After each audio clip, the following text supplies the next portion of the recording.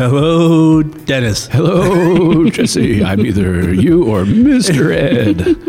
That's just a joke that became a thing, and now I just keep doing it. That's how jokes start. They start as things.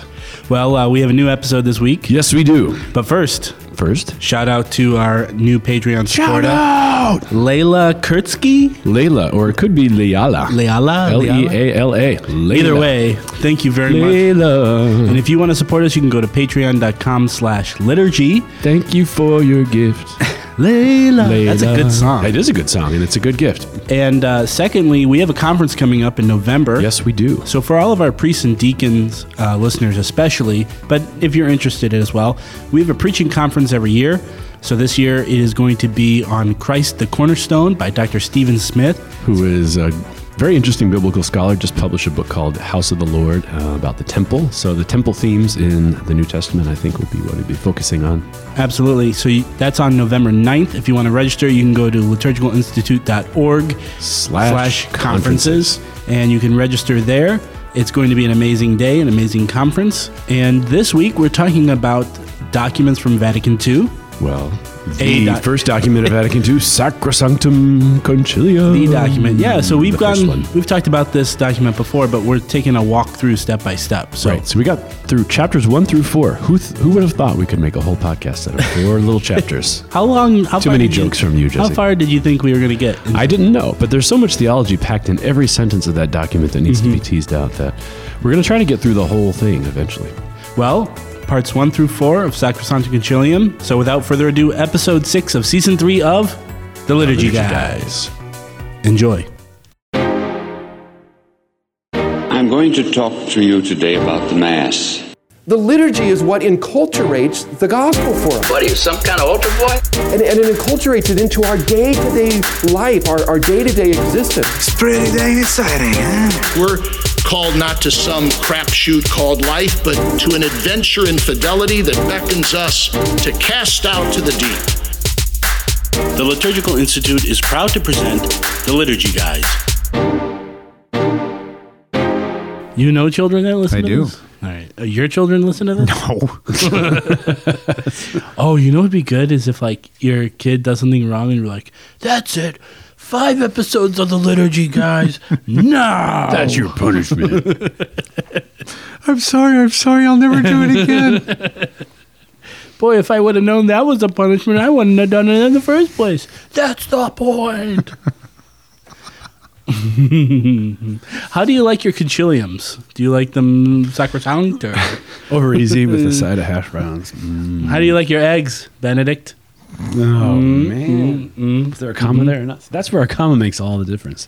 How do you like your eggs, Benedict? Yeah. So, Sacrosanctum Concilium. What about it? That's what we're here to talk about. Yes. We have mentioned it briefly many times, and I think long ago we did a quiz about what it actually said versus it didn't say, but I don't think we've ever actually walked through the document.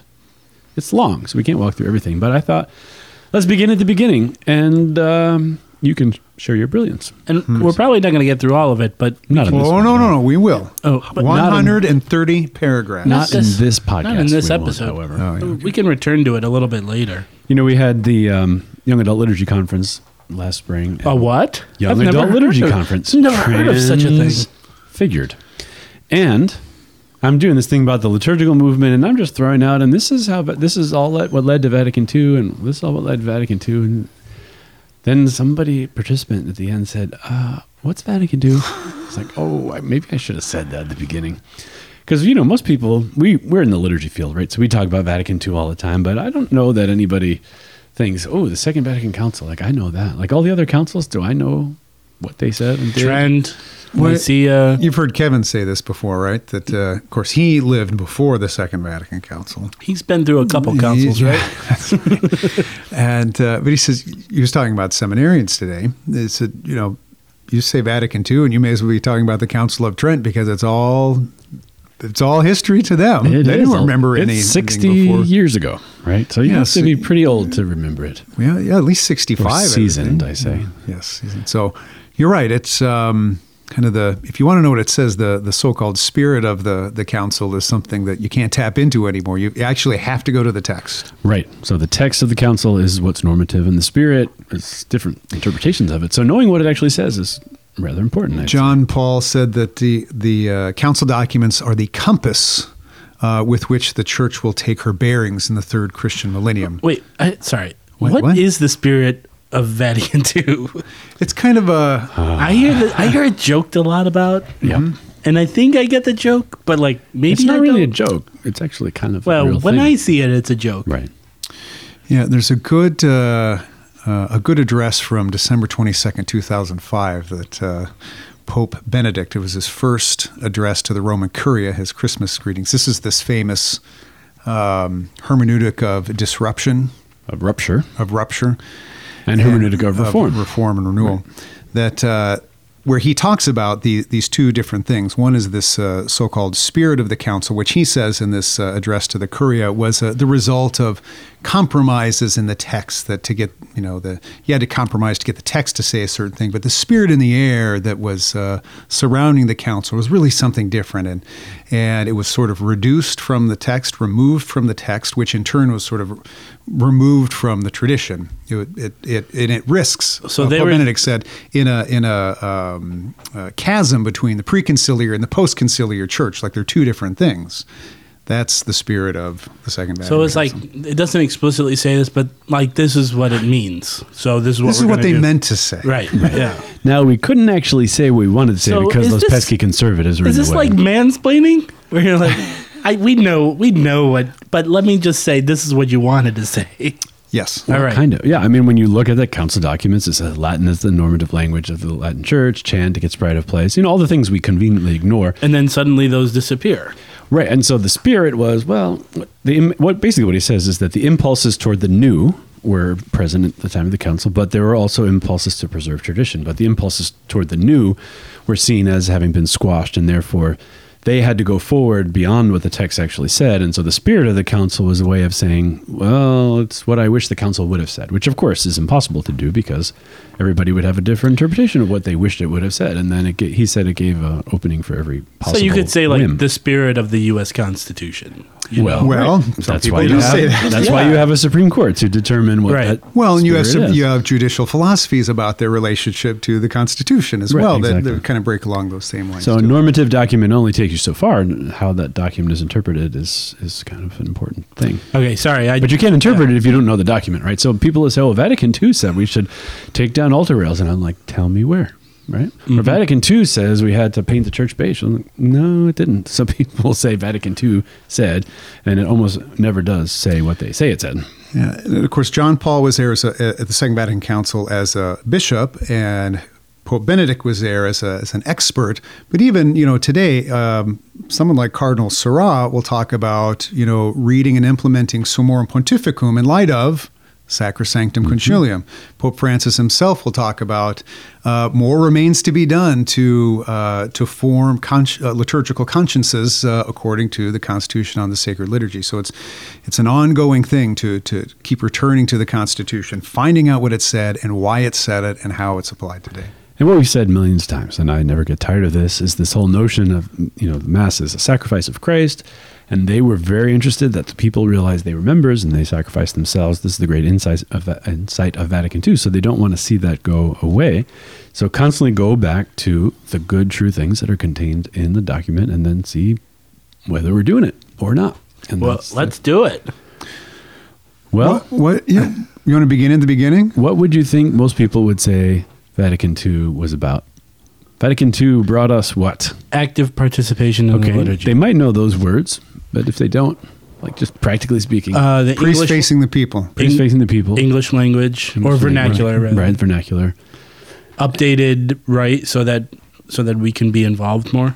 Right. Laity Would and know that. liturgical roles. Mm-hmm. Sort of the angry people who don't like Vatican II will blame it for all kinds of bad things. The people who love it will sort of say stuff that it maybe didn't say. But that's not really what the council document's about. The very first paragraph says it this way. It has two aims in view, or several aims in view, and to impart an ever-increasing vigor in the Christian life of the faithful. So vigorous Christian life. It wants to make Christians come to life and live the Christian life with great exuberance and vigor. That's number one. The second one, to adapt more suitably to the needs of our own times, those institutions which are subject to change, right? So some things aren't. But the idea was that the church kind of, like an ostrich, kind of stuck its head in the sand after the French Revolution and after all the anti-church legislation, and they went into the fortress mentality of, this is what we believe, this is what we believe, oh, we're not going to talk to you, you're the heretic unless you believe it. Well, it wasn't convincing people, so there was some notion that it froze and needed to become kind of, not melted, but how would you say, like supple again, able to bend. Refined? Yeah, I think that's a good one to read with the third aim that the council has. To foster whatever can promote union among all who believe in Christ. So there's a big answer to the Reformation and also to the divisions between the Eastern and Western churches.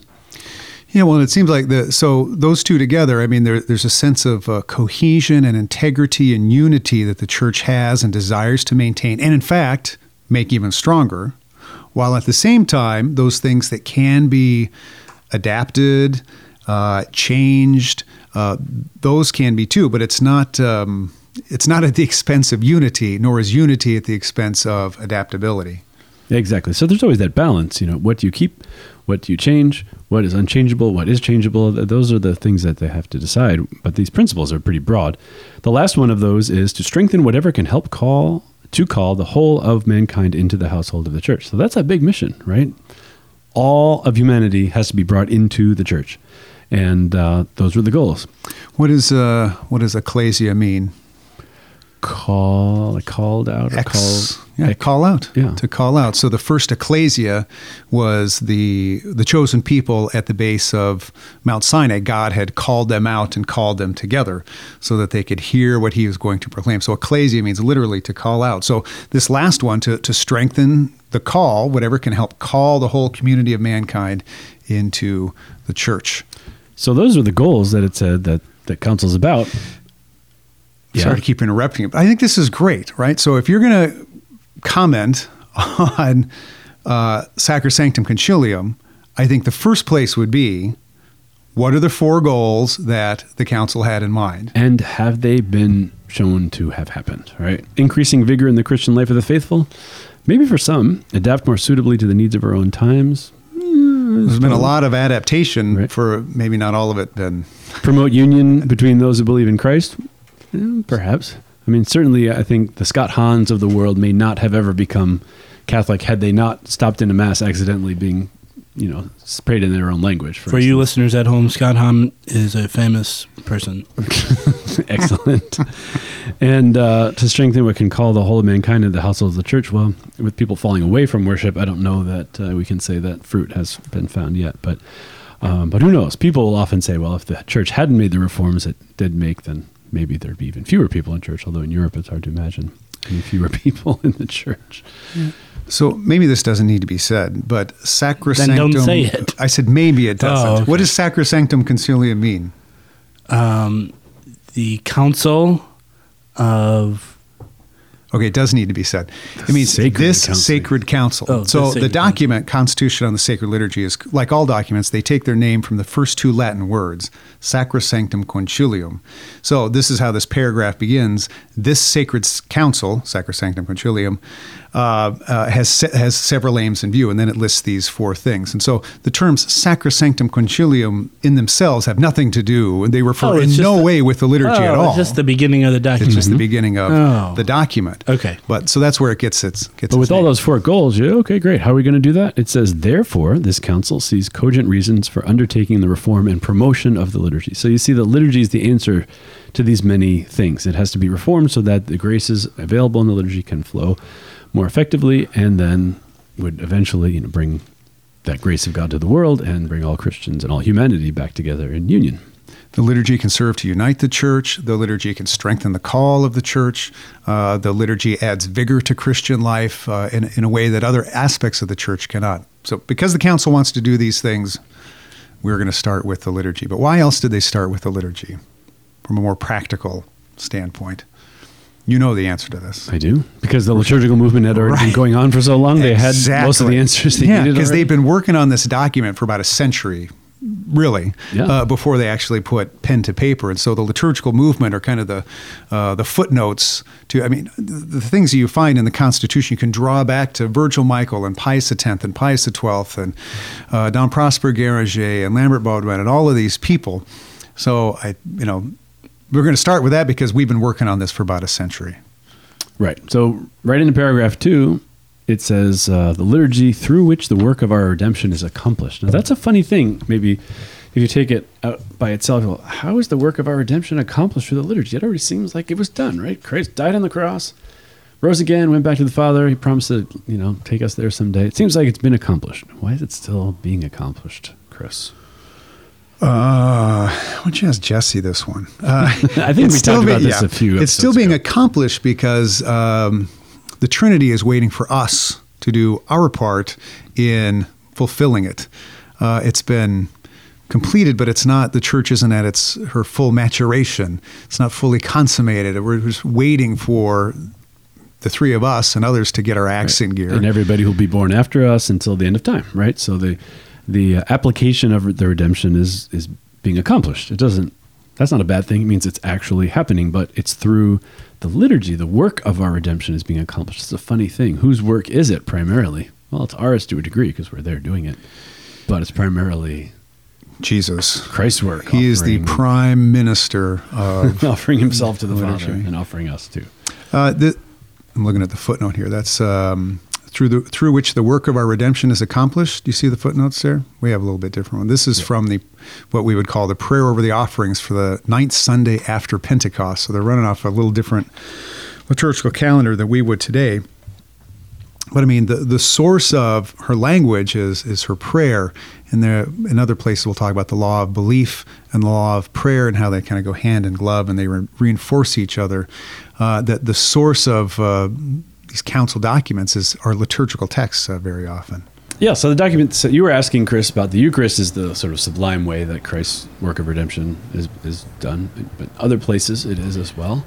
Why is it the most efficacious? Is that what you're asking? Yeah, well, I'm asking, why does the church say, first of all, where are these other places, and why is the Eucharist the most, what does it say, most of all, where that Well, that's the present? that's the fullness of Christ's action, right? And the Eucharist itself is distinguished from all other presences of Christ. And it says par excellence, I think, later in the document. And you use the word substantial. Yeah. Well, this is the term the church opponents, true, real, and substantial. The not just the presence, but this saving work is present in a most excellent way. Like more than him just performing miracles or healing people and all that stuff. Well, no, I mean, the Paschal mystery of Christ is the substance of everything liturgical, whether it's the Eucharist or, blessing of a new automobile or liturgy of the hours or something. But it's present in a most excellent, substantial, and abiding way in the Eucharist, which is different.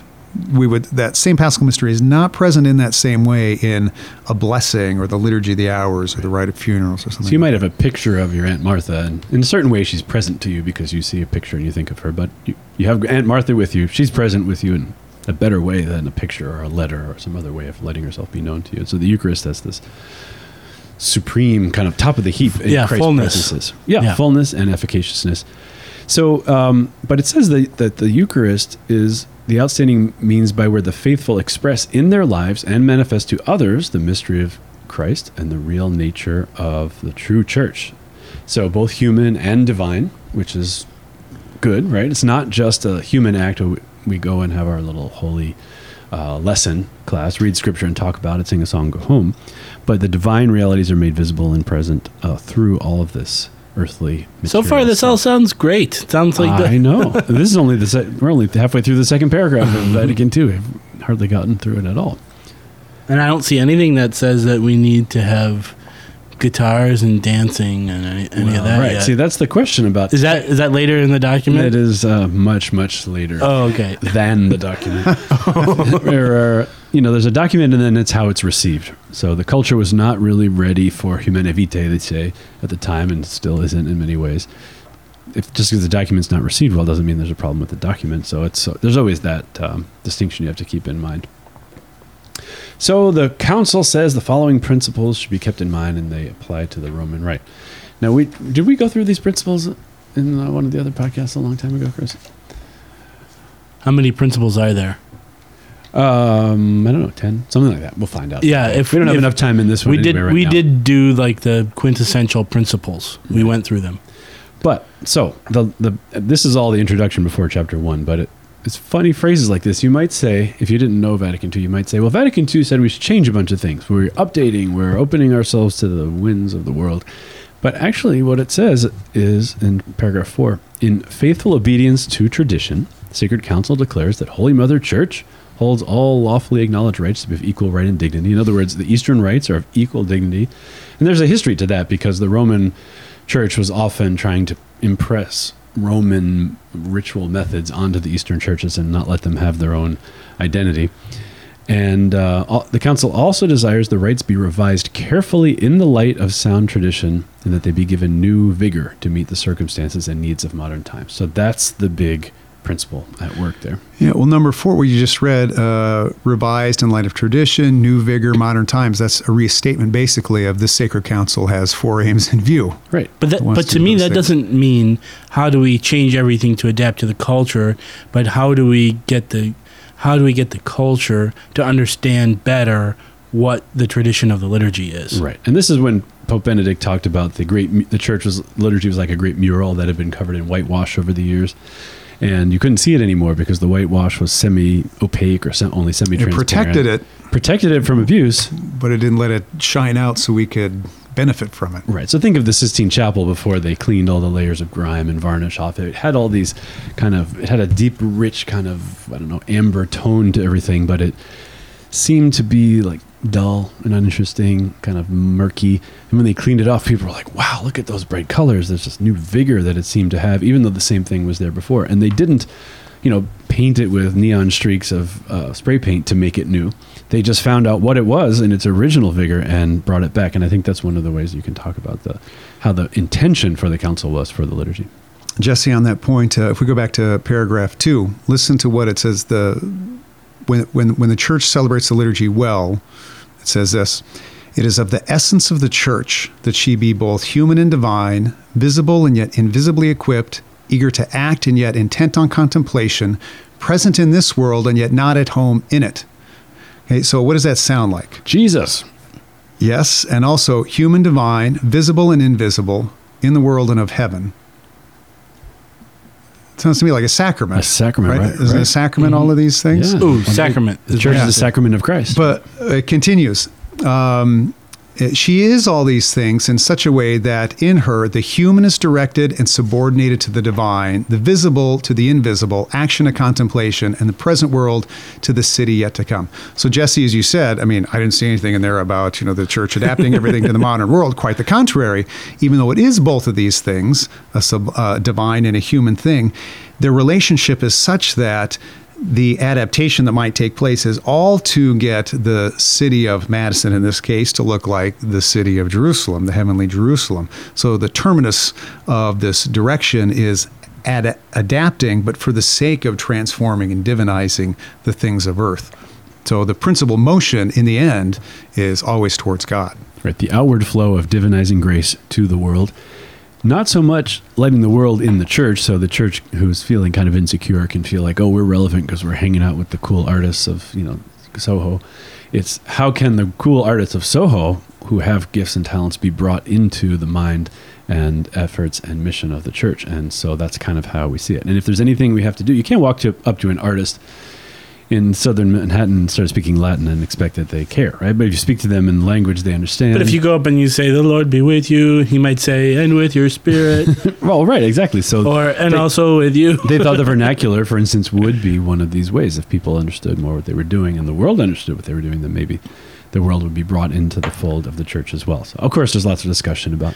Sure, and I think we'll come back to dive into this a little more, but I think it's worth noting that there's some really legitimate and beautiful intentions here, and I think sometimes, like you said, you alluded to earlier in the podcast, people have their own opinions of what it said and what they were trying to do here, but read it. Yeah. It's not that hard to read. It's very straightforward English. And if you're listening to this, read it, because we are going to come back to this in future episodes. We got through paragraph 4. Yeah. 4.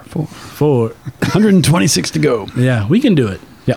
But So is that your homework? That's the homework. Yeah. Well, yeah. Read it. You can link to this, right? You can link read to the this first 4 paragraphs and all the other stuff that we got going on too. So, hey, Chris. Hey. Oh, Jesse. You don't know this, but we have a Patreon account now, and we have people supporting us in amazing ways. Supporting that amazes me, by the way, for Patreon supporters. I would probably never support a podcast because I'm selfish like that. But someone who is doing that for us, and by the way, we should say this is not just going into some general weirdo fund. Like, this is to keep the podcast going. Hey, we just got a donation for $50. Put it in the weirdo fund. This goes directly to whatever part of this podcast, Jesse's salary is required and the technology involved and all that. So it is actually supporting this podcast. Yeah. So thank you for helping us out. Those of you who are doing so. And if you're not, you can go to patreon.com/liturgy. But anyway, I'm just amazed at how many of you are actively involved in what we're trying to do here, and we love all of the fan comments and everything. So, but we do want to keep going through this document because it's been on our back burner for a while to just really take a deep dive through this document, this quintessential document, to kind of go through it. And if you're taking a test on this for some weird reason in theology school, this will be a study guide. It'll be great. Know your Vatican II. Yeah, and support the Weirdo Fund. So, speaking of weirdos, should we answer a question from a listener? Whoa, the listener's the weirdo? I don't know. I guess we'll find out. It's you, Chris. It is. Yeah, it's definitely you. Meaning to talk to you about that. Okay. Yeah. So you guys know that we love the Liturgical Institute and we love everything that we do here. But you know who else loves the Liturgical Institute? Yeah, Bishop Robert Barron. And guess what he has to say about it? Well, I've known the Liturgical Institute from the very beginning. I was at Mundelein on the faculty in 2000 when it started. I knew Monsignor Mannion very well, who was the founder. Dr. McNamara, who was with him from the beginning, I've known. We become good friends. I've spoken many times there. I've known all the faculty members. I've known many of the students. So I know from the ground up what the LI does. And they introduce people into the beauty of the church's intellectual tradition and liturgical tradition. And I don't know in the country a better place to go to get immersed precisely in that aesthetic dimension and the intellectual than the LI. So, I'm a big fan. Mail call! Mail call! Oh, Moses, why do you question me? Why do you care? Today, we have a similar debate over this. Anyone know what this is, class? Anyone? This question comes from Denise. Denise says, hello, liturgy guys. Hello, Denise. Hello, Denise. Denise says, could you please go over what the liturgy says about praying the Jesus prayer over and over again? I understand that the Orthodox pray it, and I would like to know if Catholics are allowed to pray in this manner. I am having trouble distinguishing between pray without ceasing and don't use vain repetitions. What counts as vain repetitions? Thanks, Denise. First, what is the Jesus prayer? I don't know. You keep saying it all the time. Like you're always mumbling it under your breath. Well, it's a short kind of invocation of prayer, usually like, Lord Jesus, have mercy on me, or Jesus, Son of David, have mercy on me, something like that, a sinner, mercy on me, a sinner. You say that again and again. Right. Okay. So that's the prayer. What does the liturgy say about it? As far as I know, the Roman Rite liturgy doesn't say anything about it. I think it's more of a private, I guess we might call it a devotional prayer, to call to mind Christ and your own sinful state throughout the day. So it's a way to pray constantly, as Denise says. They call that hesychastic prayer. I don't call it that. Hesychasm, hesychasm or hesychastic. It's part of the contemplative prayer tradition that comes usually out of the Eastern Orthodox churches, that you pray these words over and over again to sort of keep the front mind part of your mind busy so that you can enter into contemplative union. Oh, it's kind of like Taizé or Taizé prayer. Yeah, Taizé. I mean, I usually put on a rerun of the liturgy or something when I have to study, just to have something in the background. But the idea is, what it says here is the process of retiring inward by ceasing to register the senses. In other words, if you're kind of keeping your senses busy with this white noise, in a sense, then you can let the inner contemplative part of yourself come forward. Now, if you think, if I say, Jesus, have mercy on me 1,000,000 times, then I will earn my salvation, that's obviously the wrong way to do it. What if you say it 50 times? Then you're not going to get redeemed. Yeah. Well, what I'm getting at is there a similar? I mean, we say the Rosary, right? And we say the Hail Mary 50 times, and beneath and behind, and through those words, we meditate on, moments in Christ's life. Is there? You think it's similar to that? Yeah, but I think practice? it's very similar. I think it can be used as a method, and I don't know, like if I'm at the gym, just to keep my mind going on something else while I'm distracting, I won't even count. I'll just say Hail Marys. Or if I'm trying to fall asleep, even when I was a little kid, I couldn't fall asleep. I was scared, or I couldn't fall asleep. Counting lambs of God. Yeah, count one.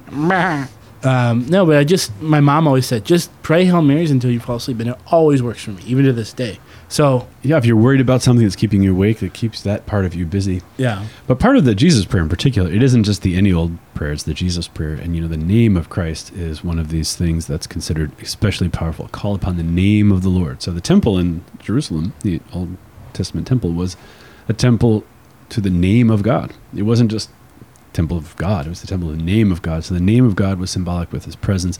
When you called upon God's presence, then you were healed and rescued and brought closer to him. So this idea of calling on Jesus' name again and again is part of that particular tradition of praying always, and calling a prayer of the heart, it's called sometimes, so that your heart and deep desires can rise up when your pesky, distracted mind gets kind of put to bed. You've accused me of always talking about the Jesus prayer. I wish that were a true accusation. I really don't know that much about the I've Jesus heard you prayer. say it a few times. No, I'm aware of its use, and so can it be prayed by... Yeah, right? Yeah. If there's a reason not to, I don't know what it is. I've always heard that it could and should be prayed. I've always heard you pray it. So, well, you certainly have worse thoughts in your mind or words on your lips than Lord Jesus Christ, Son of the living God, have mercy on me. That's true. So repetition can be useful. Vain repetition is thinking I can earn my salvation by doing a lot of stuff. And kind of like a magical incantation. It's not that. And if you want to learn more about repetition in the liturgy, you can listen to our episode called Pete and Repeat, which is amazing. That's a good one. Anyway, Denise, I hope that answers your question. And if you have a question for us, you can email us at questions@liturgyguys.com or tweet us at liturgyguys. Or, Chris, can they tweet you? No, they cannot. Can they snap you? I don't know what that is. Can they hit you up on the gram? Instagram, Snapchat. No. Wow. No? Nope. All right. So don't ever try to reach out to Chris. I don't even think he has an email address. Denise, send us the same question again and again and again. We will love you more if you repeat your questions every day. That's a good one. Thank you. I like it. All right. Thank you, and God bless. The Liturgy Guys is produced by the Liturgical Institute. If you like what you've heard today, like us on Facebook and follow us on Twitter. And be sure to check out liturgicalinstitute.org to discover more about our degree programs, public events, and publications. Refresh your soul and renew the church at what Bishop Robert Barron calls one of the very best places in the country to receive formation in the Catholic liturgical tradition.